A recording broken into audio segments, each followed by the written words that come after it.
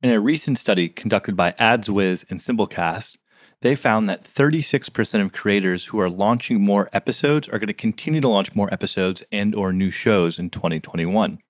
40% of those creators are keeping their podcast production about the same, and 16% of creators are scaling back with fewer episodes and pause shows. What that means, we're going to see a lot more podcasts in 2021. This is the Pod On Podcast. We're your hosts, TJ Bonaventura, that's me, and Julian Lewis. That's me. As founders of a podcast media company, we had to start a podcast. So join us each episode as we and our guests drop knowledge on podcasting for you, the curious and scrappy podcaster.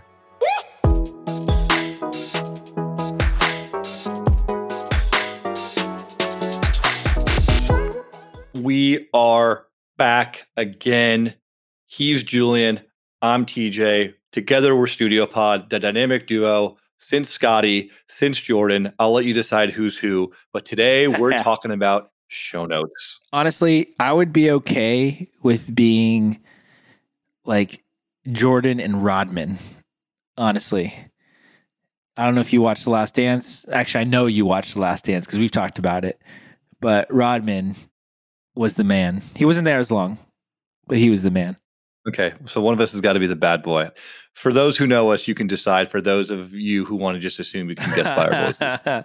So today we're talking show notes, the importance of show notes, why you need to do them, and how to do them. Julian, I want you to lead this off and talk about the why. Well, you just need them, TJ. Do you want to submit your podcast? Yes. That is true. If you want to submit your podcast, you need show notes. Absolutely. It's a required. Exactly. And I think honestly, people, they go to submit, they upload their audio, they name their show, they put whatever episode number it is, and they go to hit submit, and they get that little warning that says you need show notes. And they're like, shit. Okay, let me just write a quick sentence. And then that's it. And that is probably the worst thing you can do besides not having them in the first place, which I guess not having them is the worst thing because then you can't submit. But there are so many benefits to show notes. And the biggest thing is discoverability.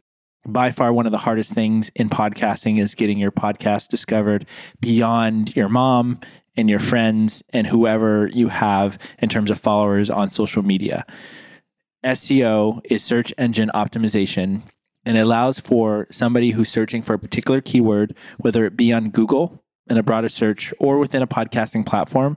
If they're looking for a particular topic, you want to make sure that you show up. So that is the key reason why, beyond the fact that you just have to have them. In addition, I want to talk a little bit about how you do it, right? It is quite daunting. It seems very simple when you look at someone else's show notes. Like, oh, this isn't that bad. This is maybe like a half a page worth of content. But we have seen time and time again the stress that show notes cause people. They're like, why do I need to do this? Why can't I just submit it? As Julian talked about, there's importance of discoverability, but there's also the importance of just letting your audience know what parts of the podcast are going to be interesting to them with tricks like timestamps. So we're going to talk about our structure and how we like to set up our show notes. And one of those is timestamps. So we have three basic buckets that we like to structure our show notes into. We have a description. So just a quick description about who Julian and I are, what the Pod On Podcast is about, why you should listen. That can be static and maybe a little snippet of what we're talking about on this episode. The second part is going to be timestamps.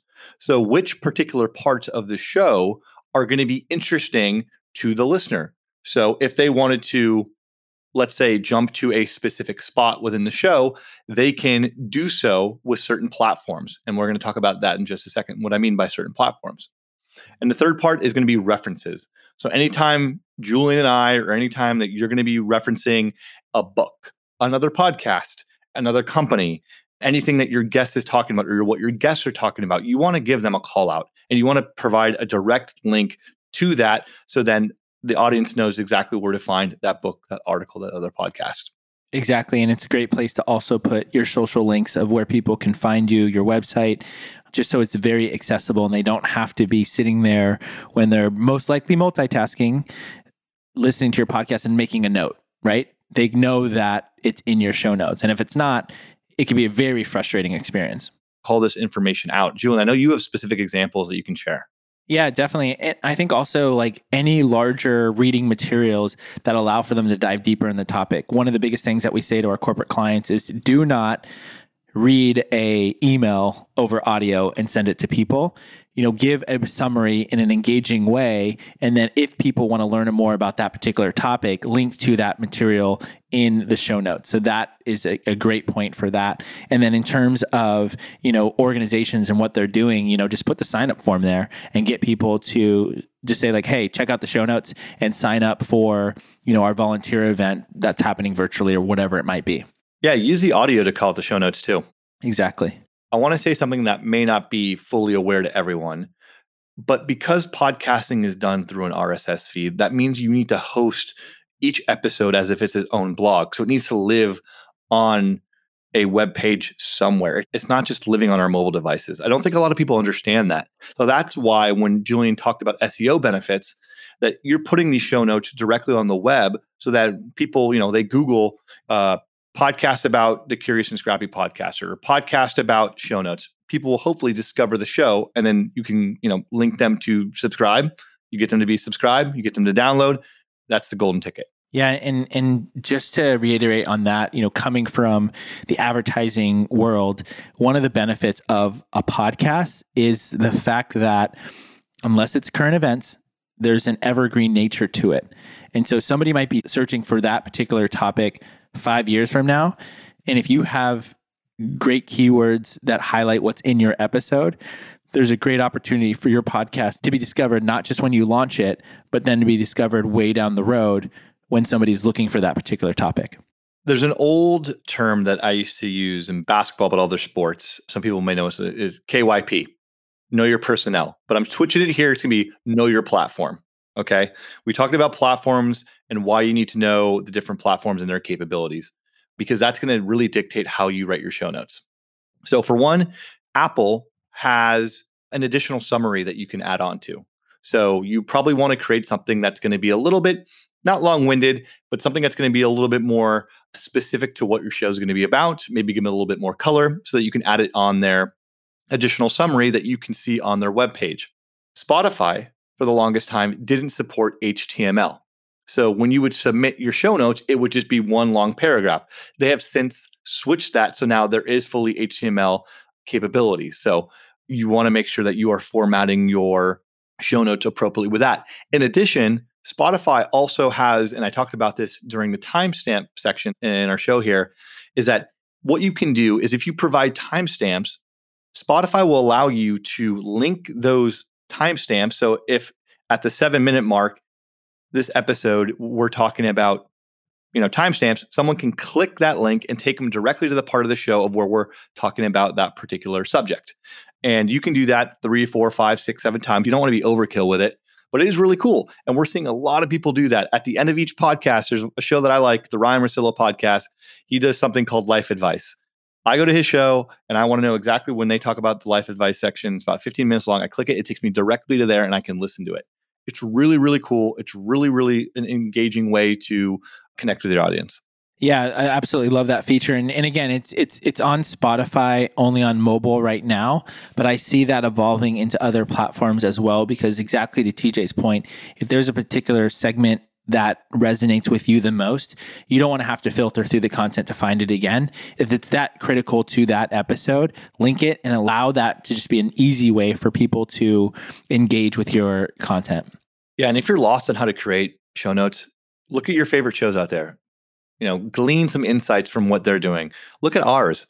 Just take a quick glance, do some research. It shouldn't be something that you need to slave away, on. It doesn't have to do it. One thing that you might be asking yourself, but I'm not a writer, right? I literally chose an audio medium so I wouldn't have to write. So how do you actually get written content?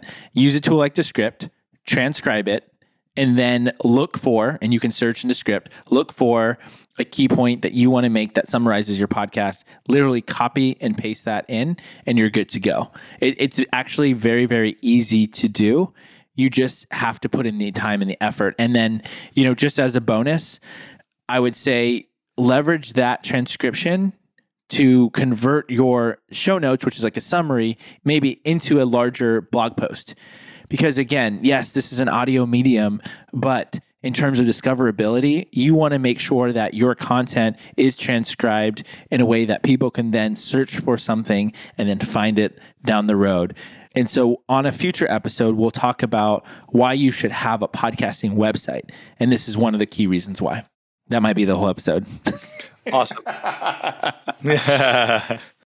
So just to reiterate here, the reason why you want to do this, the why, SEO benefits, discoverability, you got to do it. You have to. It's a requirement. The how, template it out. We use a description, timestamps, references. Easy peasy, lemon squeezy. This podcast is getting weird in its second iteration. We told you we're back. We're full of energy. It's 2021. Lots of energy. I don't know if we said this, but we probably should. We're doing this full time. Like, this is literally what we're doing now for work. And so if it's not fun, then we're not doing the right thing. Exactly. And if you guys don't know who Julian and I are, you guys are going to get a good taste because we're two goofballs. So we love doing this stuff. We love joking around. So I hope you guys get our personality in this. And again, as we say at the end of each show, if you want to learn more, if you want us to help out in any sort of capacity, we have office hours every week. Just reach out to us and we can schedule some time. And if you want to communicate through us in any sort of way, we have our Instagram at StudioPodSF. That's the same on Twitter, same on Facebook. And our website is studiopodsf.com. Thanks for tuning in. Pod on. Pod on.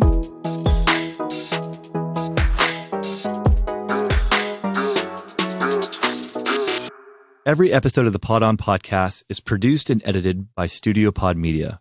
For more information about our work and our clients, go to studiopodsf.com. Shout out to Gary Oakland for the fire track. Gary O.